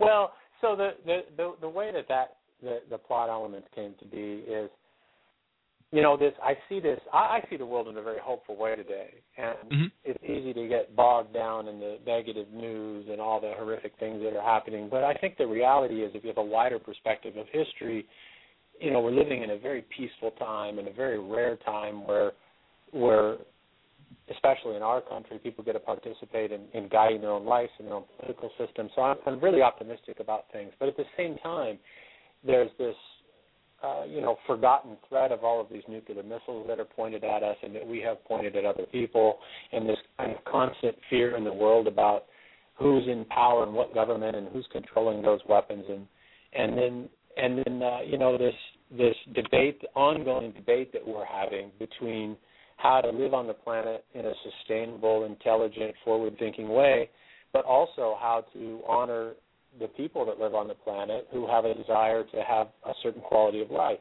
And there's an element of the environmental activists that I have spent some time around who are, I don't want to say anti-human, but their concern for humanity seems very low, and their view of humanity seems very, unfortunately, negative. And they seem to want to preserve and protect the planet solely for themselves and their descendants, and with kind of a screw everybody else mentality. One guy in particular that I used to know who, he used to compare humans to bacteria or viruses or whatever. Wow. So I had that, so I had that view, and then I have this, I have a much more noble view of humanity most of the time, depends on the day and what's in the news. But so I had this image of what if the planet were destroyed, what if mankind did destroy itself and most of the planet with it? I think the planet would survive. I think the planet would recover, especially without man carving up its surface. And so here we have these people who are the lone survivors of a post-apocalyptic nuclear holocaust. They think they're the lone survivors anyway, and they're deep down 5 miles beneath New Mexican bedrock in a government research facility. Mostly they're scientists, they're peaceful people, but they survived this. And so for generations, they lived down there in a self-sustained underground community, believing and being told that the planet above is uninhabitable, that, it's miles deep of radioactive ice and a thin dot, all these negative things, and it's uninhabitable. And this young boy grows up down there in this world believing that, dreaming about the good old days when the world was habitable, when people did walk on the surface. And then through a series of curious accidents, he stumbles onto the surface and discovers that everything has been a lie, that the world is not only habitable, it's a paradise, an absolute Eden. But there's something strange afoot in the sense that there's a mysterious park service that hunts and kills humans and prevents them from repopulating the planet. And so he now is alone and on the run, and he sets out to uncover, to survive, one, but also to uncover who's behind this mysterious park service and what his connection to it might be, and why everything that they've been taught is a lie. So that's kind of the plot, and that's how it came about. Man, that's awesome. Like I'm sitting here giddy like a little kid. I love it. I can't wait to get in that. It sounds like a script though. That have you ever considered a script for this? Well, I've been so busy writing novels and have fallen in love with that I haven't. I don't think I'd have the time to turn it into a script, at least not on my own. We have been contacted pretty shortly after publishing the first in the trilogy by a couple of people in Hollywood who are interested in the film rights, but we're in no rush to do anything like that because I have book 2 coming out in April. I'm just wrapping it up now, and then we have book 3 coming out very close behind that, and then the trilogy will be complete. And I would love, to me, the stories come to me in the form of images. That's how I write, and so I would love to see it turned into a film. I'd be happy to see someone else do that. Yeah, it sounds awesome. I can see that in a film. The crazy part is, though, most of the best books, they always screw them up. You know what I mean? The best books that are out, it's like when they bring them to film, and I know it's because of time and budget, majority of the times, but, the best books that are out, when they try to bring them to, the big screen, they always seem to get it wrong somehow. But so, I don't know, maybe we'll just enjoy the book and let it be, only time will tell, I guess. Yeah. It's tough to say. if you're a reader, it's really hard for even Hollywood to compete with someone's imagination. Oh yeah. And, yeah. So, it's a little bit like meeting your favorite radio host, Pudgy. Whew. Man, I don't even. You know what I mean? He looks nothing like I thought. I thought Pudgy was 12 feet tall. Man, I almost choked, man. I've met who I thought were my favorite radio hosts and my favorite actors, and man, it's like, and musicians, and it's like, man, it almost made me hate the art. That's a different world, man. I spent some time in the entertainment industry for about 10 years, and it is a very, very different world that will just, man, a lot of positive people coming in positive, and by the time you leave out of that industry, you're eaten alive. You're just a shell of whom you used to be. So yeah, I can relate to that. That was a perfect example. I shouldn't have drunk water when you said that, man. Dang, that's rough. So Ryan, let's change the tune for a second. Family life. What's your family like? I'm engaged. No kids. And we live in a loft condominium in downtown Seattle, and we do have, I think, what is a perfect life. We travel when we can, and we spend lots of time. I spend lots of time here writing, and she works in town too, and we go on lots of long walks on the pier, and it's a great home base here. But you need to get out of town for some sun breaks if you live here, so we travel quite a bit. We just got back from Europe in November, so pretty quiet, uneventful home life. Nice. It sounds like a romance novel is on the way, man. You're talking about the long walks in Europe, and that's nice, though. I have one of those under construction too, but I knew it. See, I knew it, man. I knew it. You met the princess of your life, the queen of your life, and it just hit you because you say you write in form of imagery. So there it is, man. You met her, and she gave that's a new book. There it is, right there. That's right. Yeah. I'm not ready to finish it though because I'm still doing research. On that, I just think the research that you've done so far must be positive, and that's a beautiful thing. So, but congratulations to you, man. Engagement, that's a beautiful thing, and that's definitely a new chapter in your life. So, you can't wait to keep writing that book. You can't wait to start on it and continue writing on it, and that's one of the books that you hope will never end. Sure. What's it like? I don't know if you want to, really go into details, but what's it like when you're an accomplished writer? I mean, I'm not saying that you're the greatest writer of all times or anything, but from where I sit, Ryan, and from what I read, you're a heck of a writer, man. I mean, you got something special going on, and I think a lot of people agree with that. But what's it like in Ryan's eyes? Like, how do you absorb that? Does it change you at all, or is it just an appreciation that comes along with it? I think that when I began to make a living writing, sure, that was a really special feeling because finally I was able to, I felt validated that what I love to do and could see myself doing for the rest of my life was also a way that I could support myself. Sure. And so that was a big moment. But as far as about being an accomplished writer, I hope that I never feel that way. If I do, I think I will have lost maybe the magic that makes someone strive to become an accomplished writer. To me, it's really about the process and about the writing. And, I like to, when I finish a book, I publish two now. I have some things I haven't published because I don't think they're ready. Yeah. When I finish a book and publish it, I hope that 10 years from now I can look back on it and be proud of it and that there's not a lot I would change. But it's the process and the time I get to spend with the characters, and it's a very personal process. I hope that people find my books and read them and love them, and I love nothing more than hearing back from people what their experience was with the books or with the character.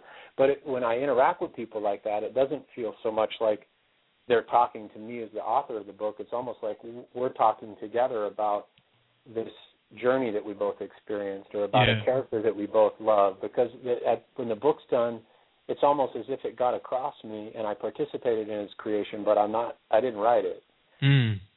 Once in a while, I don't respond. Once in a while, the only time that I draw a blank when somebody wants to provide a criticism is when they suggest that something could have happened differently than it did.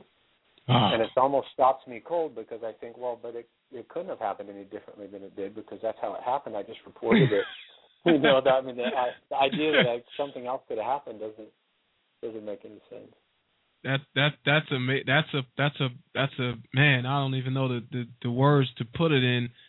That's a special moment though when you get that first negative comment, if you will. That first I didn't like it. Have you experienced that where someone just comment that and they didn't even have to offer that, but they offered to you that they didn't like your work?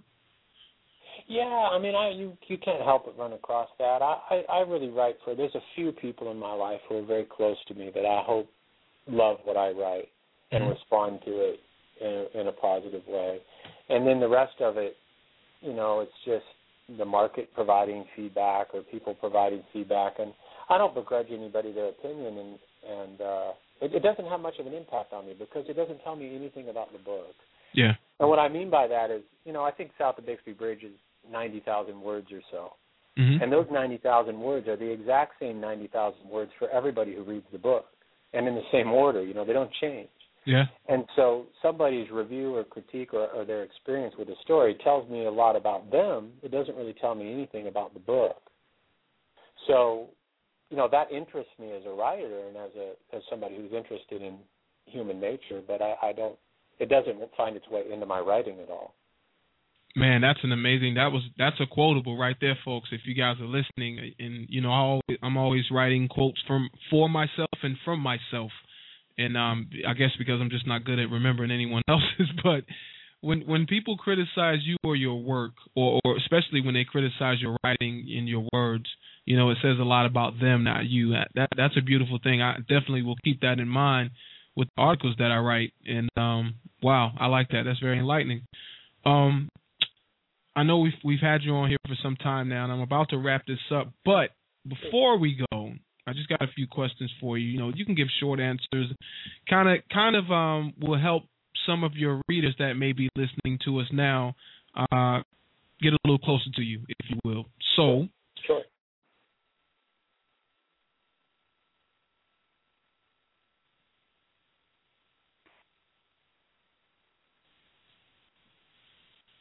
Right? Yeah, are you there? Yeah, I'm here. Sorry, I didn't know if you heard me. So no. We'll start with this. What's your favorite poem? Oh, anything by Robert Frost. Yeah. He's my favorite poet, and I love most anything he's written. Okay. Your favorite book that you didn't write? Oh, that's so difficult. I think a little known book called Suttree by Cormac McCarthy. Okay, Suttree. Mm-hmm. Okay, if you had to vote for president and there's no you have to choose one, would it be Charlie Brown or SpongeBob? I'm going to go with Charlie Brown only because I don't know anything about SpongeBob except that he wears square pants, and I don't trust anybody who wears square pants. See, I threw you off with that one. I knew I would. I always get people this one. Winnie the Pooh. Whoa, that's a throwback right there. That is a throwback. I forgot we're in the same age bracket. Okay, Winnie the Pooh. I remember that. If you had one shirt in the closet to wear, what shirt would that be? And do you have it on now? Yes, and it's a black V-neck T-shirt. And Bridget, my fiancée, accuses me of being Smurfette because I have about 30 of the exact same black V-neck T-shirt in my closet, and the same pants. I call it my writer's uniform. But once you find something that works, why change it? I'm busy doing other things. So, yeah. So now you're gonna get a bunch of black V-neck T-shirts for Christmas. Watch. Right. Favorite movie? Oh, that's really tough. Only one now. Only one. I don't know if I could pick one. Movies played such an important role in my development and even really in my writing. I just love film. I don't know if I could pick one. I just don't know. Okay, look. Okay, check it. I'm gonna alter the questions here. Let's go. Okay. Let's go. Favorite movie as a child first. Probably as a child, my favorite movie was Old Yeller. Okay. As a teen. As a teen, my favorite movie probably Never-Ending Story. And top. Maybe I was a young teen. Let's say top 2 or 3 as an adult. How is that? Top 2 or 3 as an adult. I think The Mission with Robert De Niro. It's an incredible film. Yeah. I just watched The Veil last night again with Edward Norton, which is based on a book, and I think the film's better than the book, especially the ending, and that's an incredible movie. Mm-hmm. I don't know. It's so hard to choose. All the classics, of course. Gotcha. What's your favorite song? Anything by Leonard Cohen, and I think the greatest song ever written is Hallelujah by Leonard Cohen. And last but not least, I'm sorry, go ahead. Which was what? No, I was just going to say that was Hallelujah was more. I think it was recently used in the soundtrack to Shrek, but it was more famously covered by a younger musician. But anything by Leonard Cohen. Okay, Leonard Cohen. Got to take notes here. Okay, and last but not least, in one word, I want you to describe these 5 people according to how you feel or the impact they made on your life or just what you think about them in one word. Okay. One word. You ready? Yeah. One word. Martin Luther King. Hope. Okay. Next one is, I can't believe they wrote that. Jack Nicholson. Craft. Okay, that's fair. Jack Nicholson, though, guys? Okay. Next one is JFK. Camelot. Next one one. Fleeting moment there was Camelot. You got 2 more to go. Barack Obama. Gratitude. And the very last one is, I got 2, but I'm going to pick one. Harriet Tubman. What's her name again? Harriet Tubman. And remind me who she was? Freed the slaves, Underground Railroad. Oh, gosh. Well, a whole lot of things, but, shame comes to mind, not for her, but for what she had to fight against. Wow. But perseverance, I would say. I like that. Perseverance is perfect. And shout out to the kids at the Durham Arts Center, too, who we got these questions from them some time ago. Yeah. They were actually for another guest. So shout out to those kids, man, for compiling. Well, that first one was an important one, especially tomorrow, as we all remember. Absolutely. And that, man, there's just not enough time in the world to appreciate the people who have given us, the life that we have today. The understanding of, actually loving each other. Those people, those individuals, and I guess they did have this in common for the better part of them. They define what it means to love the next person, I believe. So, I think that's what Martin stood for, and the rights of humanity, not just. And, I just think it's amazing, man. So, my hopes and prayers goes out to the... Sorry? Wait, Pudgy, since you have a spiritual bend to your program there, you mind if I read a quick poem I wrote the other day? By all means. Yeah, absolutely. Please. I don't know if it's so much of a poem as it was a character study, but I think you'll be able to tell who I was writing about. Okay. It's titled He Is. He is a folded flag in the trembling hands of a graveside widow. He is the hope in her child's eye. He is a dirty glass full of clean water. He is an afternoon storm rolling in from across the sea. He is the blade of intelligence we hide in the gilded sheath of shame. He is the discovery scene of every mystery novel ever written. He is the answer without a question. He is yesterday and tomorrow and always with you, but never nearer than now. He is the spark that starts your heart. He is wind dancing across a field of wheat, whispering your name in the rustle of a willow tree. He is a great lion shaking sadness from his mane. He is a quick look of guilty pleasure on a young boy with adventure in his hair. He's the smile of a Cheshire cat and the laugh of Father Christmas. He is a light coming to greet you in the night across a frozen pond. He is a sip of water delivered in the beak of a robin when you're weary with thirst. He is a blank scroll waiting for your story. He is naked truth reflected in a moonlit pool. He is the sweaty brow of a field worker trudging home on the edge of a hard day. He is the infant corpse cradled in the arms of his grieving father. He is the taste of Tupelo honey and the smell of fresh-cut grass. He is drunken delight without the hangover. He is a knowing grandmother's quiet sigh. He is a bottomless well of forgiveness, a hand out of despair. He is the ghost of a new year made in the hot January breath of boys and girls everywhere. He is hidden, but only so that all might find him. Wow.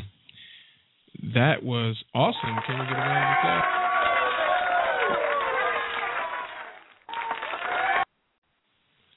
Ryan, that was awesome. When did you write that? Oh, I wrote that about a week and a half, 2 weeks ago. I was dredged something up that I'd been working on in the past and put a little polish to it, and that's what came out. So it was a character study, but that was great. I loved it. And how often can we look forward to poems like that from you? Well, I think once in a while I'll post them on Facebook. I don't publish them professionally, but I'll post them on Facebook sometimes as I write. But and then the next novel of the Park Service comes out in April, and book 3 comes out shortly after that. So I'm excited about that this year. Man, that's exactly where I was going with it too. I heard you say April, and you said November. Yeah, we're hoping for maybe even September for book 3. We'll see, but between September and November. So.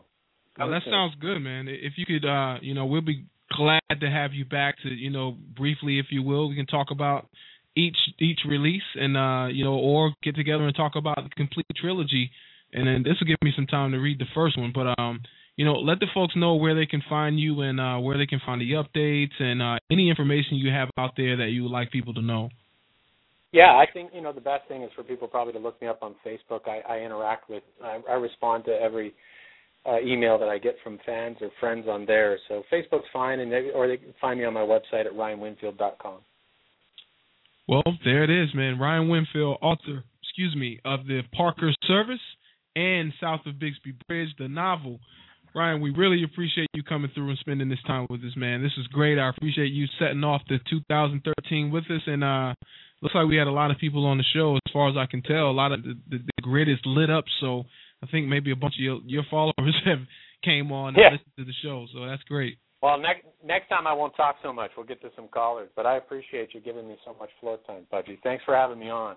Hey, no problem, and best wishes to you. God bless you, and can't wait for your wedding, man. Thanks, Pudgy. Happy New Year. All right, Happy New Year too. Take care. Okay, bye-bye. So that's another round of applause for our author, Ryan, coming through here on the KRP radio show, holding it down.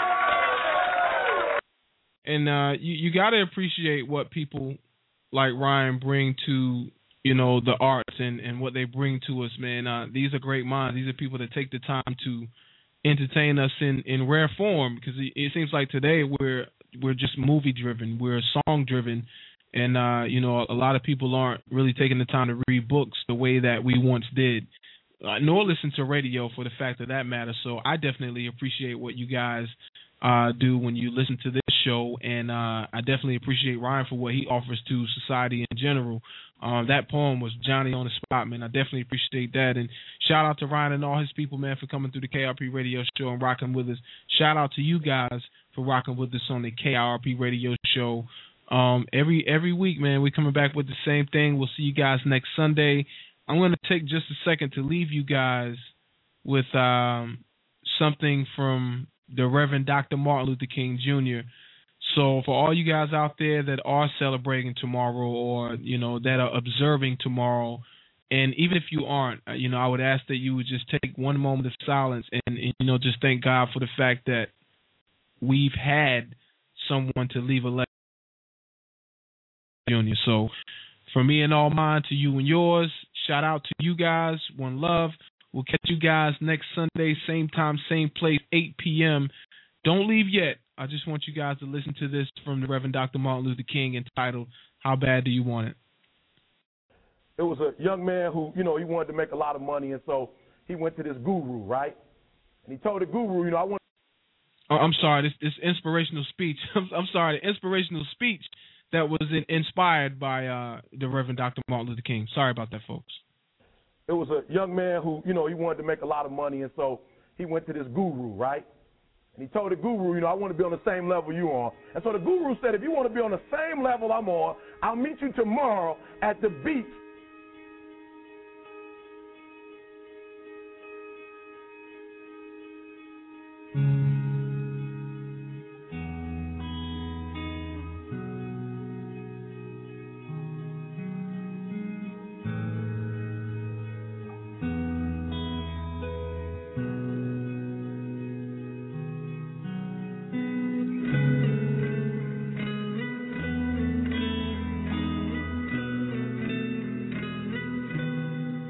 So the young man got there at 4 a.m. He all ready to rock and roll, got on the suit, should have wore shorts.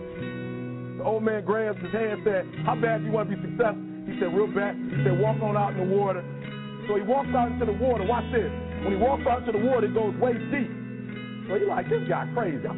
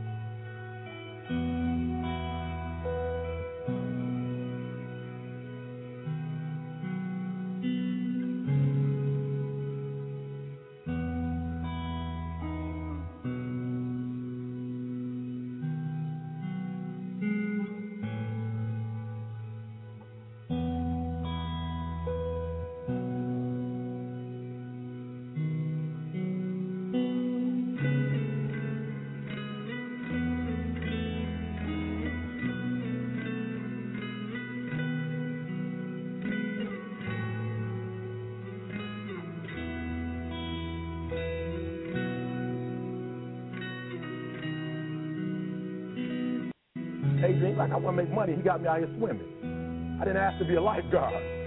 I want to make money. He got me in. So he said, come out a little further. Walked out a little further. Then he had it right around this area, the shoulder area. So this old man crazy. He's making money, but he's crazy. He said, come on out a little further. He came out a little further. Was right at his mouth. My man, like, I'm about to go back in here. This guy is mine. So the old man said, I thought you said you wanted to be successful. He said, I do. He said, walk a little further. He came, dropped his head in, held him down, hold him down. My man, getting scratching, holding him down. He had him held down. Just before my man was about to pass out, he raised him up. He said, I got a question for you. He told the guy, he said, when you want to succeed as bad as you want to breathe, then you'll be successful. I don't know how many of y'all got asthma in here today, but if you ever had an asthma attack before, you short of breath, SOB, shortness of breath, you wheezing. The only thing you're trying to do is get some air. You don't care about no basketball games. You don't care what's on TV. You don't care about nobody calling you. You don't care about a party. The only thing you care about when you're trying to breathe is to get some fresh air. That's it. And when you get to the point where all you want to do is be successful as bad as you want to breathe, then you'll be successful. And I'm here to tell you, number one, that most of you say you want to be successful, but you don't want it bad. You just kind of want it. You don't want it badder than you want to party. You don't want it as much as you want to be cool. Most of you don't want success as much as you want to sleep. Some of you love sleep more than you love success. And I'm here to tell you today, if you're going to be successful, you got to be willing to give up sleep. You got to be willing to work off for 3 hours of sleep, 2 hours. If you really want to be successful, some days you're going to have to stay up 3 days in a row. Because if you go to sleep, you might miss the opportunity to be successful. That's how bad you got to want it. You got to go days without, listen to me, you got to want to be successful so bad that you forget to eat. Beyonce said once she was on the set doing her thing, 3 days had gone by, she forgot she didn't eat. So she was engaged. I never forget when 50 Cent was doing his movie, I did a little research on 50, and 50 said that when he wasn't doing the movie, he was doing the soundtrack. And they said, when do you sleep, 50? Sleep. He said, sleep. Sleep is for those people who are broke. I don't sleep. But I got an opportunity to make a dream become a reality. Don't cry to quit. You already in pain. You already hurt. Get a reward from it. Don't go to sleep until you succeed. Listen to me. I'm here to tell you today that you can come here, you can jump up, you can do flips, you can be excited when we give away money. But listen to me, you'll never be successful until I don't have to give you a dime to do what you do. You won't be successful until you say, I don't need that money. Because I got it in here.